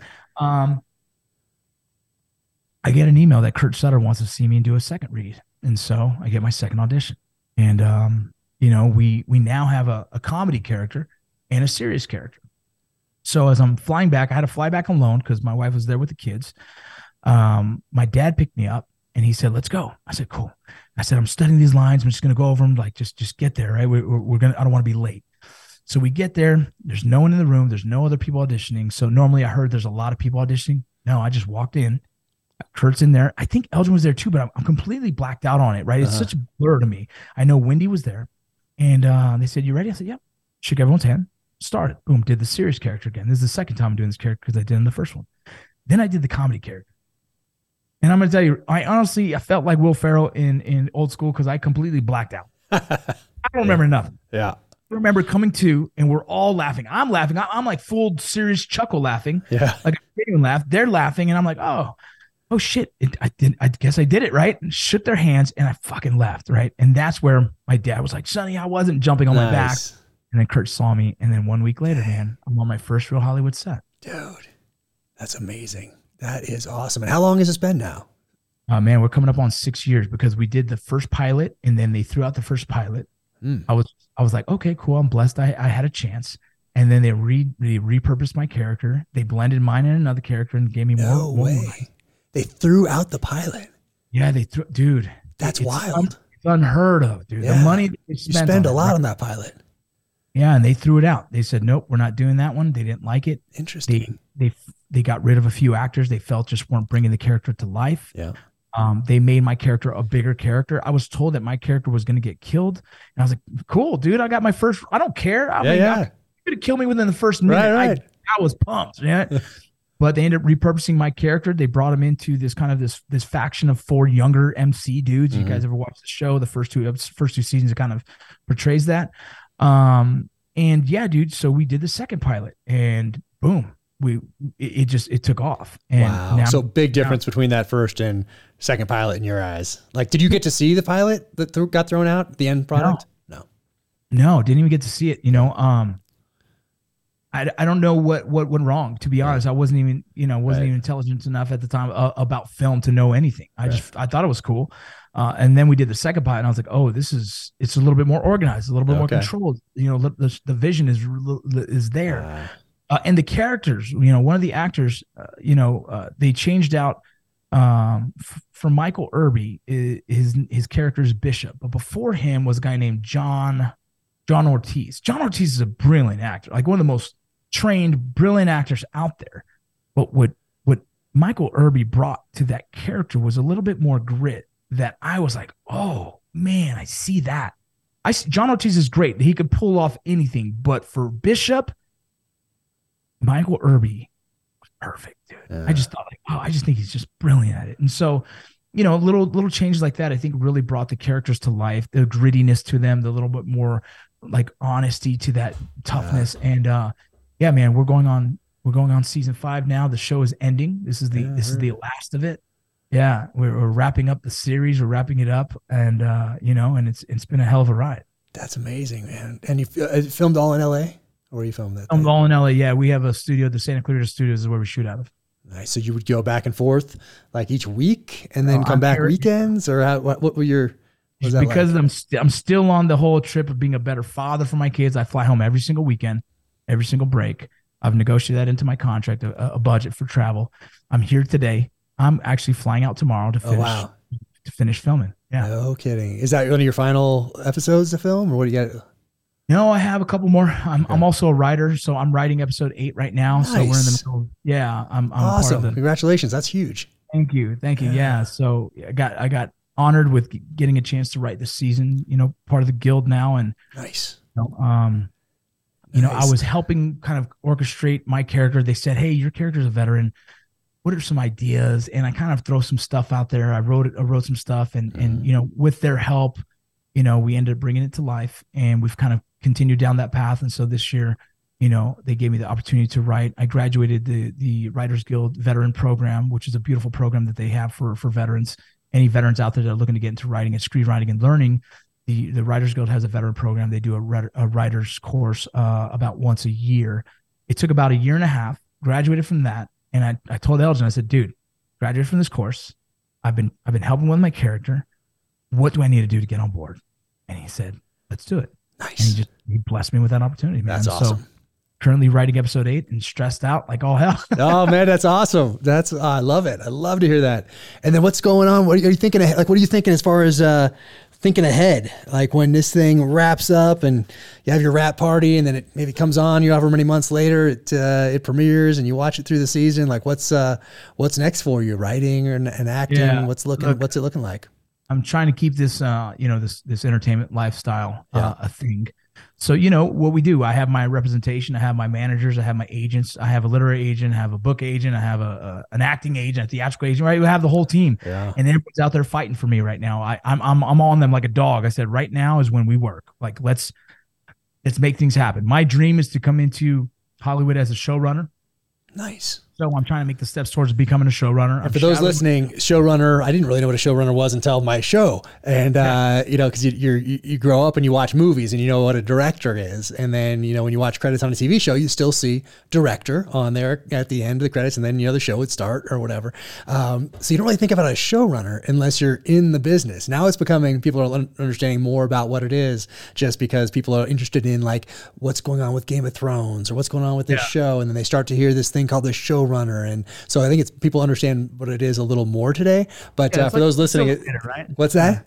It's like the facilitator of the show. It's like, the singular point of contact I only have one experience with this, right? So it could be different for a show, but the singular point of contact essentially for everything, like everything comes back to this showrunner. Because in a show you have multiple directors, depending on how many episodes there are, you could have 7, 8, 24, whatever it is, different directors prepping those directors for what they're going to do coming up while you're currently filming the episode that you're in, while you're editing the one that you've just done. And the person that brings all that stuff together is the showrunner. So a lot of the responsibilities of like a director, when you think of a Steven Spielberg on set on like Raiders of the Lost Ark or whatever, a lot of that responsibility falls to a showrunner in series television. That's awesome, man. I love that.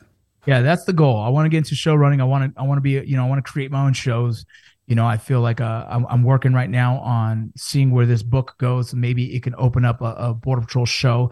I have all the experience. I have all the access to the Border Patrol. I've done it, lived it, and I'm also in Hollywood, so I don't see like it would be hard to do. But this is a career field that everyone has an idea, right? Everyone has a script. It's like in Nashville, everyone has a song. Everyone's a singer-songwriter. In Hollywood, everyone has a script, man. And so I have to have, the opportunity of someone still has to open up that door and give me the chance. And that's the dream, to be a showrunner, to be a show creator, and to continue to write and act. If I can continue to do all of those, man, I would be very happy. I love acting. There's something so therapeutic about it for me, but I also love writing. And so anything in those spaces, man, I'm going to continue to try and keep the lights on. Oh man, I love it. Awesome. And the show, the book, when does that come out? Because I know I saw an early copy months and months ago. I read it and sent you the blurb for it. I thought it was fantastic, especially now. If you're just watching the news, like I think you need a little more context. If you're watching that 3-minute clip on the news or something like that, like read this book because it gives you the history. It gives you the personal side. There's some opinion in there from someone who has been there on the ground. So I highly encourage everybody to pick this book up. When is it coming out? Yeah. So the book comes out November 15th. You can pre-order it right now anywhere you buy books, Barnes & Noble, Amazon. It don't matter. You can buy that book there. We'll be doing a book tour eventually. The PR is probably going to yell at me for mentioning it, but I don't care. I mean, this is what we do, man. The book is honest, man, and it's honest representation of what I did and what the career field does. I'm not an expert on immigration, but I am an expert in the Border Patrol job. And so I told the story of what it does. I think you guys would love it. Let your friends know. Like I said, you can pre-order it anywhere. It's called Borderline, written by Vincent Vargas, and Jocko wrote the forward. And there's more to that I can't mention, but we'll mention it later. Awesome. And it's pretty exciting. But yeah, man, there's that in the TV show Mayans. If you guys are out there and you're looking for a show, it's a really good show. Go check out Mayans. It's on FX and Hulu. Season 5 it will be coming out shortly. I don't have an actual date on that, but I imagine it can be in the same time frame as the other ones, April, May sometime. And go check that out as well. Awesome, man. Thank you so much. I want you to go spend some time with your family. Now I feel guilty that I took you for an hour and 24 minutes. So I want you to go spend some time with the family before you fly off and go film some more Mayans. So, man, thank you so much for spending this time. And thank you for giving me a early look at the book and for everything you've done for this nation, man. It's sincerely appreciated. Thank you, man. Let's find some time. We don't live far from each other. So I know. We got to link up at the UFC a little while ago, which was awesome. It was a great night. But let's do it again soon. All right, brother. Thank you so much. You guys have a good night. Take care, brother. All right, Navy Federal Credit Union. Those dreaded finances. Managing your money can be hard. They're competing goals, growing savings, paying debt, managing everyday and unexpected expenses, plus a little having fun. Navy Federal Credit Union takes the legwork out of saving and investing with a variety of choices. Want to supersize your savings earnings? They're offering some of their highest rates in 10 years. And whether you choose savings or investments, you can make it easier by automating. Plus, their website has articles, tips, and tools that make complicated subjects easier to understand. I've been a member since 1996, my first year in the Navy. For those watching, you can see my Navy Federal Credit Union Q card right there. And they have been awesome to me and my family over all these years. So check out Navy Federal's supercharged rates at NavyFederal.org/save and invest. Saving products insured by NCUA. Investment options are available through Navy Federal Investment Services and are not insured by NCUA. Check them out, NavyFederal.org. Aimpoint, proven, reliable, trusted. Absolutely love Aimpoint. Have a long-standing relationship with them as an end user. You can go to my Instagram and scroll through and see a couple pictures of me from Afghanistan back in the early days, rocking an Aimpoint. So they are near and dear to my heart. Aimpoint, the originator of red dot sight technology. Aimpoint has dominated the category since 1975. Originally developed for hunting purposes, the sights were adopted by the U.S. Army in 1997, 1 year after I went into the military. Today, Aimpoint sights are trusted by millions of elite forces, special forces worldwide, as well as professional hunters for dangerous game hunts. From novice shooters to the highest skill levels, Aimpoint sights are built to make the user most effective in high-stress situations. And yes, you did see the Aimpoint Micro T2 in the terminal list. It came out this past summer. This is mine right here. The T2 has been on this rifle for a year and a half, 2 years now.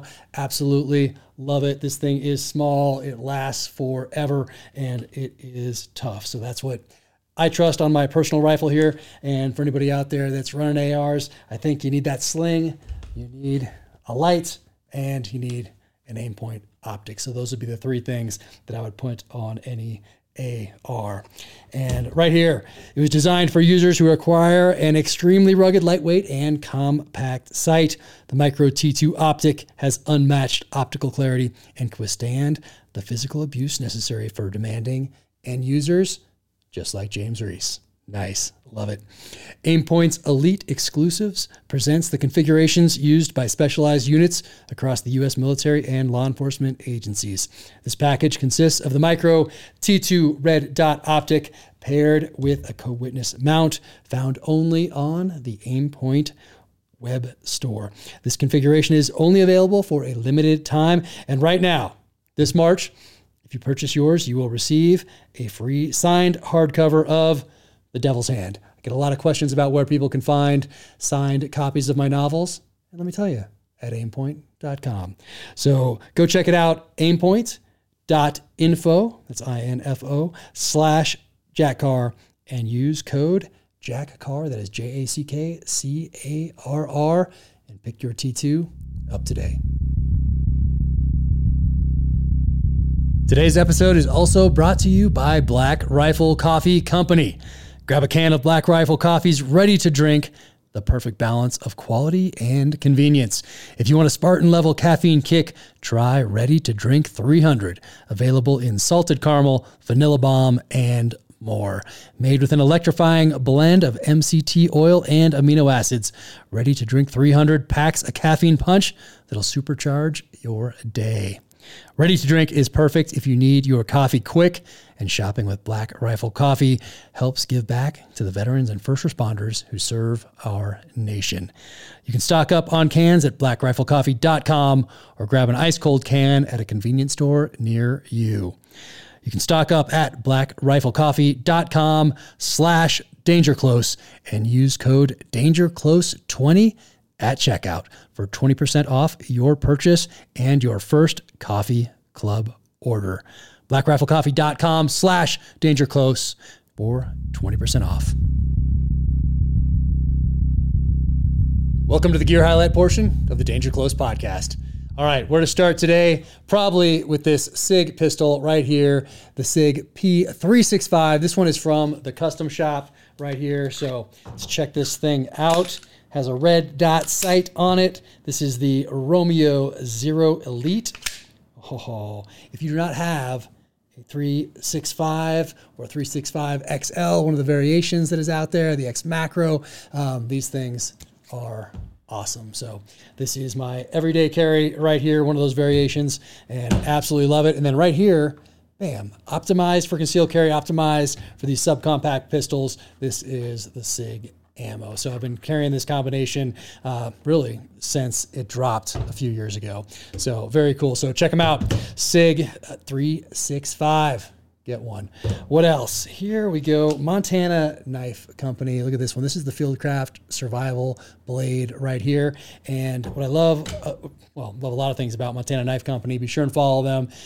Very cool what they're doing up there. But they also now have leather sheaths, which I love. As soon as I saw it, I ran out and bought this one. So check them out. Montana Knife Company. Love what they are doing over there. What else? Check it out. Black Rifle Coffee, exclusive coffee club subscription. And this one right here, you sign up for this every month. You get a different roast. And look at that. George Washington crossing the Delaware right there. This talks about the different ways you can prepare said coffee. And here it is. This is this month's Beware the Delaware. Nice. So check out Black Rifle Coffee. If you have not, it gets delivered every single month. So you're not running out to buy coffee and you don't run out. And here we go. Park City Gun Club. Just got my mug.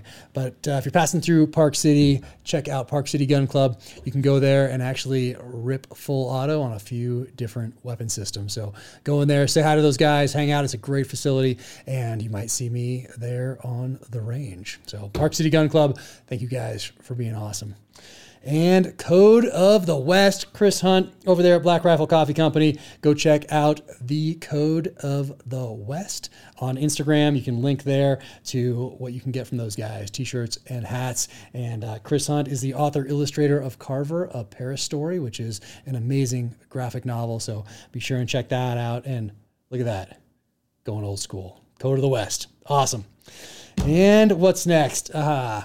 Naked right here, superfood right here. My buddy Trevor Sacco from my San Diego days, always love the things that he gets involved with. And this company right here, Naked, is one of them. And we've been, it's been like a year and a half since we've been using this stuff. But there's pasta sauces, there's hot sauces, there's salsa right here, which is delicious, by the way. But check them out. Naked Infusions right there. Trevor, congratulations. And Vertex. So check this bag out. Vertex sent this bag recently, and very cool in here. They have this, which tells you all of the different options you have for mounting lights, chem lights, knives, magazines, pistols, and all the rest in their bag. So go check them out. Vertex, always doing something cool. So thank you guys for sending this. It is sincerely appreciated. And all right, look at this. Boom. From GLG Knife Works. They were kind enough to send this case out. And in this case, a few different things. So what they make are tools that do not beep when you are wanded with a metal detector. So these are especially cool right here. Looks like a Home Depot pencil, but it's a little more. So that is very cool. And in here, let's check this out. Okay. Bam. Let's turn this thing on. Okay. In here, there's the knife. There's the pistol. There's the watch. All right. Let's see right here. Nothing. So this is a like hair clip for the ladies who are running. Have this in your hair. Gives you a little something. Right here. Bookmark. That's nice. Bam. And here's one that has a little sheath. Sheath, non-metallic. Whole thing, non-metallic. Awesome. And here is the pencil. Awesome. Watch. Okay. GLG Knife Works. Check them out. That is awesome. And here's what was in that sheath. So there you go. Just in case. All right. And Merch on the site. There are some new things on the site. Go to officialjackcar.com, click on shop in the upper right-hand corner. And if these aren't on there by the time this drops, they will be shortly. So new mugs, there's a whole bunch of other stuff on there as well. So check that out. Awesome. Thanks so much. Take care out there. Thank you for tuning in to the Danger Close podcast, an Ironclad original presented by Navy Federal Credit Union. Only the Dead, my next novel in the James Reese Terminal List series, hits shelves on May 16th and is available for pre-order right now. To find out more about Vincent Vargas, you can follow him on Instagram at vincent.rocco, ROCCO.Vargas.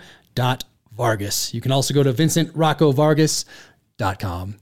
You can follow me on the social channels at Jack Carr USA, officialjackcar.com. That is the website. You can click in the upper right-hand corner on shop for the merch. And if you enjoyed this podcast, be sure and leave a 5-star rating and review wherever you get your podcasts. Until the next time, take care out there. Be safe, stay strong, keep fighting.